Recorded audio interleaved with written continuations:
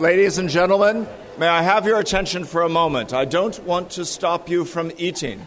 You will soon be served dessert. Keep eating, but I want to make sure that you have food for thought as well as food for your physical sustenance. And so it's my pleasure to introduce our lunchtime speaker, one of our major speakers for the day. So I hope you will join me in welcoming. We have Professor Tim Besley.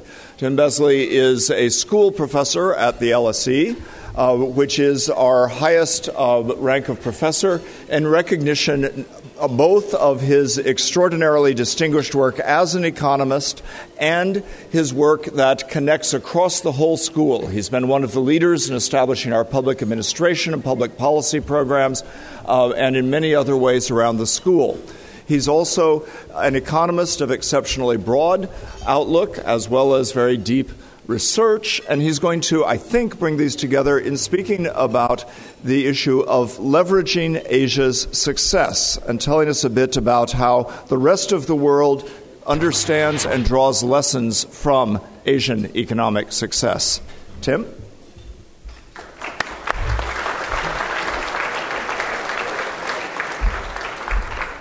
Thank you very much, Craig.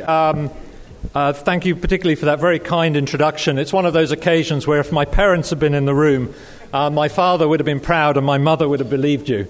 I have the unenviable job of being a lunchtime speaker.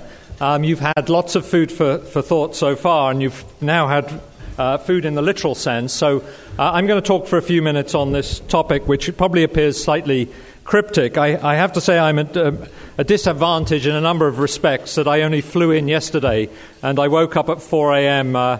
Trying to fret about what I would talk about now. And what I really want to talk about is what I would call the intellectual, not the financial leverage that Asia has to offer. And I'm going to set that in context a little bit in a few minutes. But really what I want to talk about is how to see Asia's success in a broad context and how that's influencing thinking in other parts of the world, because I don't regard myself in any respect as an Asia specialist, but I do encounter quite a bit in the work that I do interest in what has gone on here and what the lessons are, what we should be drawing as lessons. I want to locate that both in the context of some policy discussions I've been involved in, but also in the context of some debates that economists are having about what drives long-run development and how Asia allows us to reflect upon that. Now, of course, there's a number of different ways to look at Asia's success. I've got to say, on the very long plane journey from London, I was armed to the teeth with a laptop and loaded with data. So I thought I'll take a fresh look at different dimensions of Asia's success from a statistical point of view. And I thought the one that kind of crystallizes, I think, what a lot of people view as a measure of success is that Asia has grown in the period for which we have good and reliable data at about 1.5% per year, more than what you might say are the natural comparators, the other emerging markets in the world. Now, you might say 1.5% doesn't sound like a lot.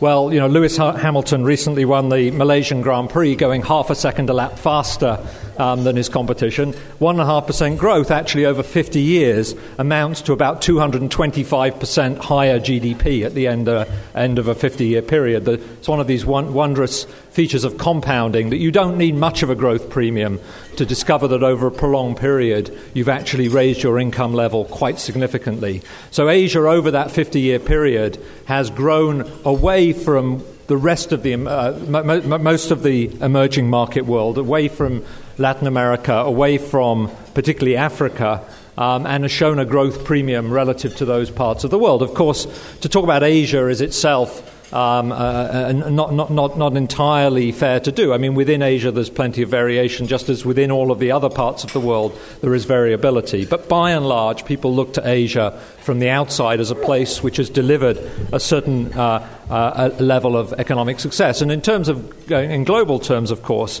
that means that in terms of the Millennium Development Goals, particularly the goal on absolute poverty reduction, Asia is more or less delivered for the rest of the world, in part because, of course, within Asia you have India and China, both of whom have had very, very significant reductions in absolute poverty.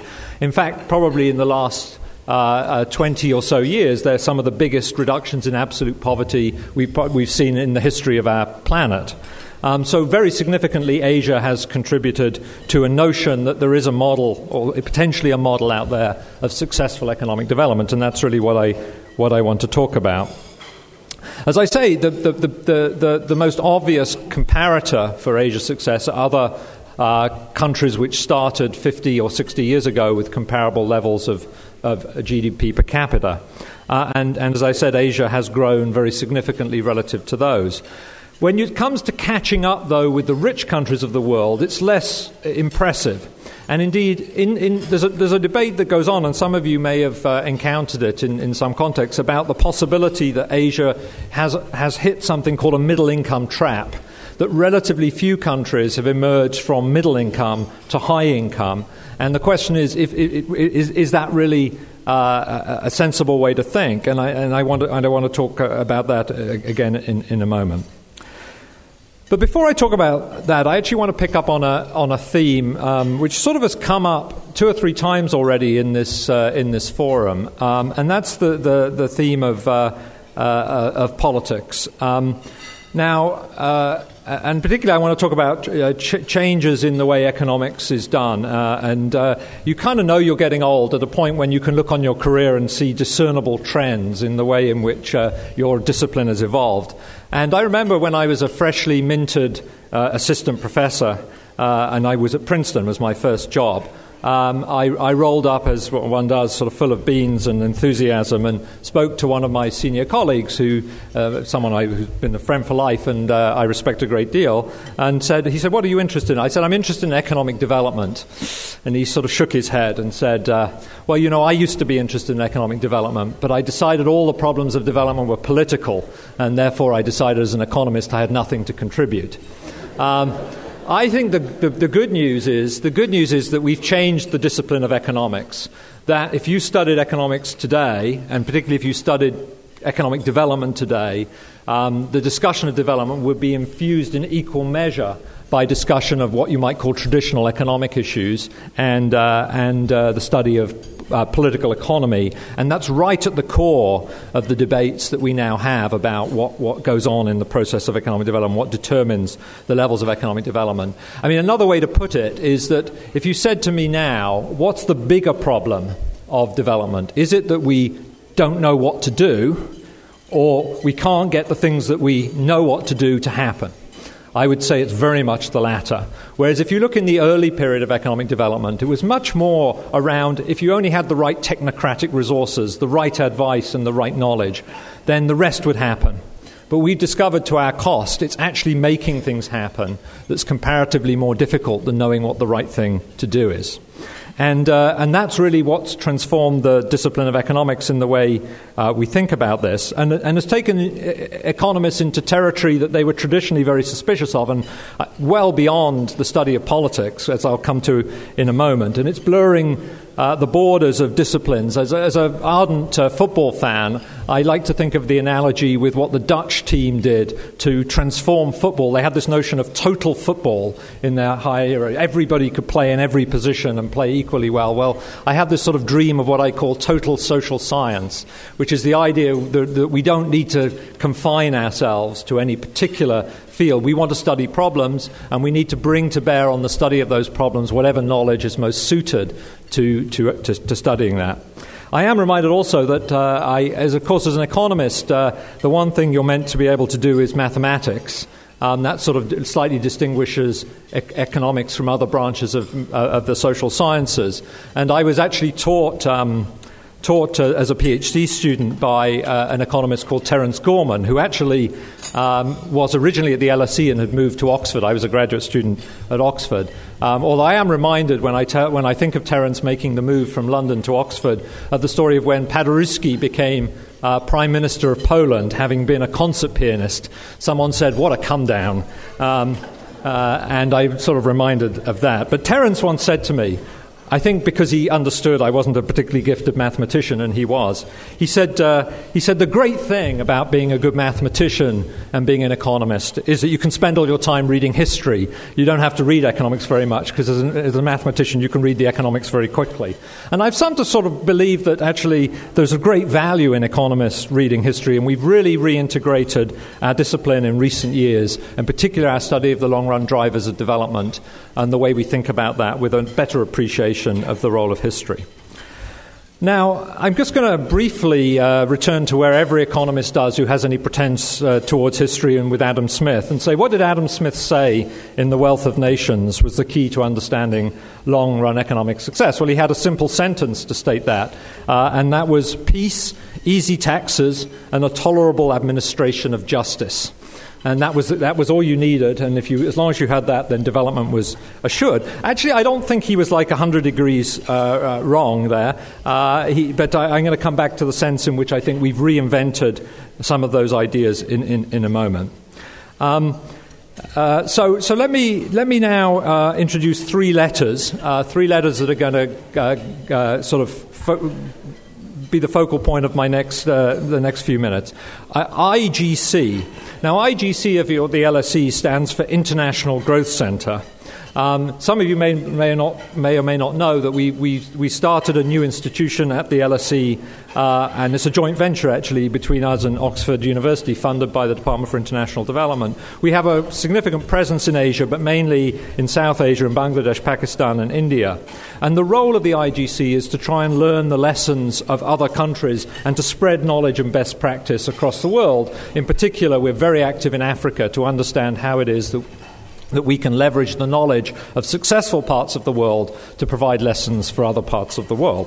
So that's one use of the term IGC. But I also realize that if you look at the core debate that goes on in the study of economic development, that's also, at this point, could be summarized as IGC. There are three core views about what drives long-run economic success: institutions, geography, and culture, which also spells IGC. It turns out, fortuitously, to draw that link. And I would say that the debate that's now going on in economics, which is infused, as I said, with the kinds of themes that are in other social sciences, has really transformed our understanding. And I think some of us, rather grandiosely, believe that we're involved in the search for the equivalent of the double helix, but in economics. Really, what is it? What are those fundamental drivers? What is it that lies behind economic success? Now, within that, the institutionalists are a big camp, and some of you may have read Darren Acemoglu and Jim Robinson's book, Why Nations Fail, which has become a big success in pushing the view that it's all about institutions. Indeed, I tease them and call them institutional fundamentalists when I discuss these issues with them. They believe that the core to understanding the different patterns of development that we see around the world is essentially which countries acquired functional institutions and which countries, for one reason or another, have failed to make that transition. I should add, by the way, that, there's a saying. I once someone heard making this rather uncharitable comment about economists, where they say, because you say in London, you're never more than 5 feet from a rat. The equivalent is in intellectual debates on the economy, you're never more than a few meters away from the work of LSE economists.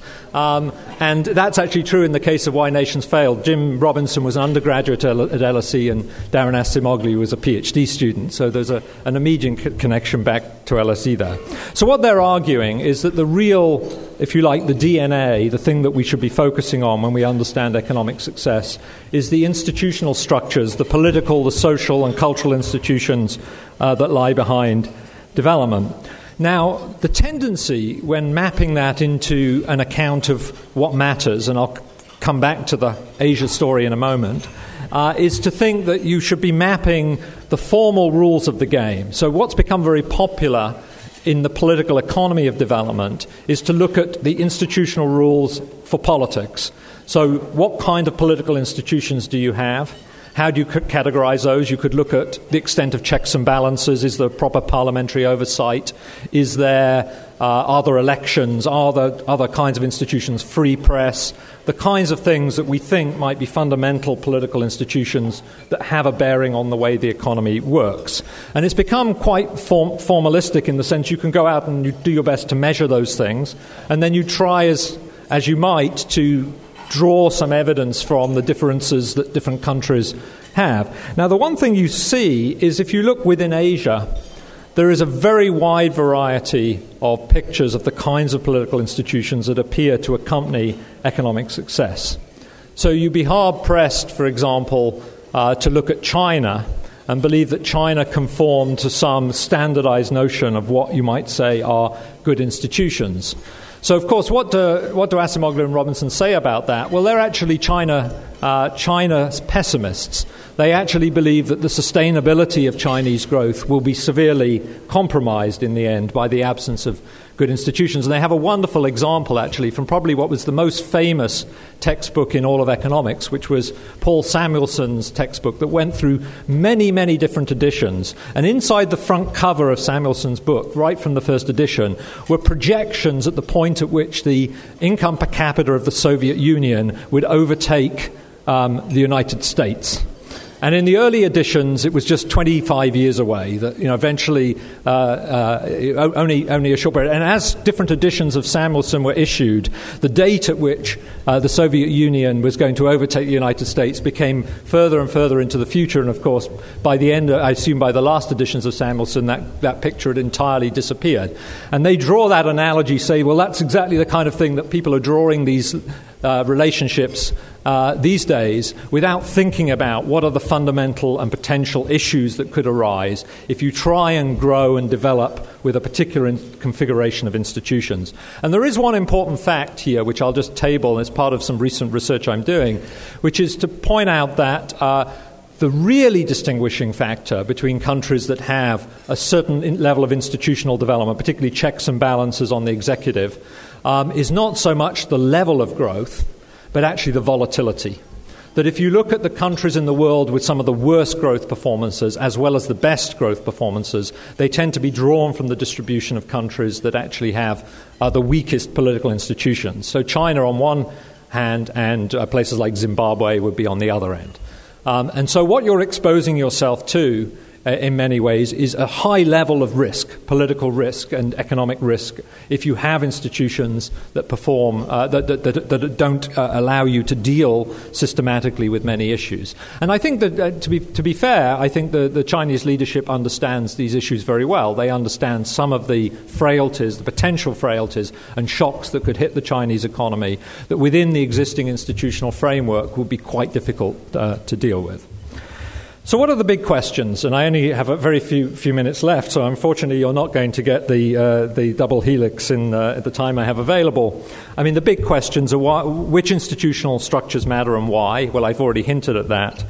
What are the conduits and mechanisms? Well, the conduits and mechanisms are going to be things which we regard as better quality policy. And if you look at Asia, across a whole series of metrics, Asia has delivered on the policy front, has higher levels of human capital and education more generally. It has lower levels of corruption than comparable countries. And, of course, at the moment, that's a major challenge for a number of countries in Asia, but they're aware of that challenge. Many other parts of the world that have high levels of corruption, I would say, are even in denial about the nature of the challenge. So there are indicators like that. Other indicators on infrastructure would also show that Asia, above all the other emerging parts of the world, has delivered.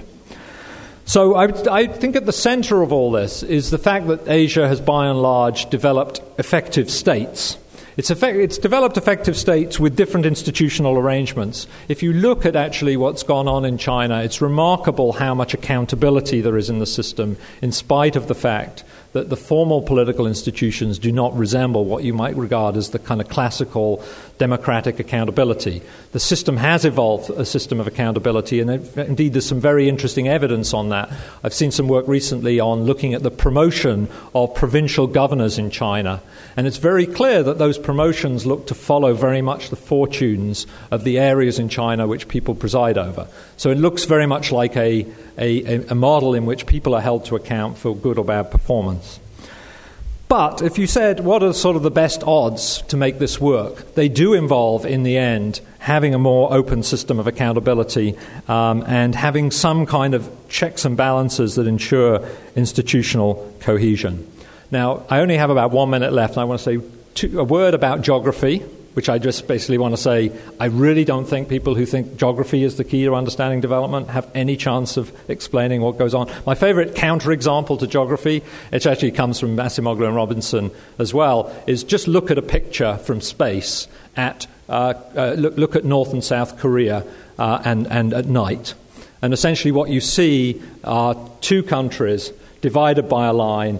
Night light in South Korea is incredibly intense, and in North Korea is basically dark. And in a sense, that's symptomatic of the fact that it cannot be a geographical difference. They share almost in every sense the same geographical attributes. And I'm not saying that nails the view that it's about institutions, but what we know is fundamentally they follow very different patterns of institutional development. The other thing that I'd say Asia has done, though, which is related to geography, it's avoided the problem of bad neighborhoods. I mean, if you look in Africa, it really does sometimes become the case that you have to worry who some of your neighbors are. Now, that's not to say there aren't some bad neighborhoods in Asia, but by and large, Asia's avoided that. One fact that we know, probably one of the most robust facts in all of international trade, is that the elasticity of trade with respect to distance has an elasticity of a -1. So what does that mean? That 10% further distance away from a country, you're going to trade with it 10% less. So you really do have to think about who your neighbors are, how your neighbors are behaving, if you're going to have any measure of success in international trade. Final comment, and I think if there was such a thing as membership of the Club of Economists, I might actually have it revoked for saying this, although I'm not alone, is what about culture? Well, economists are coming at the moment big time into the topic of exploring culture, albeit in our own narrow-minded way. I'm sure the people who've really worried about it for a long time would be utterly horrified. On the other hand, it's not a poor tradition in economics. George Akerlof, who of course was at the LSE and is a Nobel laureate, was a pioneer of that work many, many years ago. First of all, wrote one of the first papers on caste in economics, wrote about the fact that part of the reason why employers don't pay minimum wages and they pay efficiency wages is because of cultural norms. And finally, in his recent book with Bob Schiller, who obviously won the Nobel Prize even more recently on animal spirits, has a kind of cultural theory of the Great Recession. So it's not that the economists don't even get rewarded for talking about culture, but I think it's the next big topic in economics, and in particular the interrelationship between culture and institutions. The way that you can take one thing, transplant it, and it works very differently in different places. And this really brought home to me. I had a brief, I'm tempted to call it sabbatical, but I think that's probably not the right term. I worked as a policymaker for 3 years on the interest rate setting committee of the Bank of England, and I remember rolling up and saying, well, what do I actually have to do here? I mean, I knew you had to set interest rates, but what are the rules here? And so I said, can someone give me a copy of the Act which gave the Bank of England independence, which describes the duties and responsibilities of the members of the Bank of England Monetary Policy Committee? And I was shocked. Someone brought me out something that was less than a page long. And basically said, if you don't show up for 3 consecutive meetings, you might actually get fired. Of course, the idea that you would not show up to any meeting, and that included not just the interest rate setting meetings, but all the meetings, briefing, and other meetings around that. In other words, I realized that there's a set of rules, and then there are the cultural and social norms by which the institution really works. And they'd evolved incredibly rapidly. The bank had only been independent since 1997. And yet it had already evolved a set of very well-established norms and cultural practices around that institution. And it brought home to me that you really cannot think about how a formal institutional arrangement like central bank independence, in this case, works without thinking about how it transplants. So, Craig is giving my marching orders. In terms of Asia's success, I haven't been able to say that I believe it's either institutions or culture or whatever. I have to leave that to your imagination since I haven't really had time to speculate too much on that. But I do think that the framework of thinking when you go through country experiences, how is it that the institutional framework is contributing or not? And also the interplay between culture and institutions is where this issue really lies. And we have a program called State Effectiveness in the International Growth Centre, and we're very much keen to learn the lessons of state effectiveness from Asia, because I'm absolutely convinced that that's where we can learn something that can promote and leverage the success of Asia into the rest of the world. Thank you very much.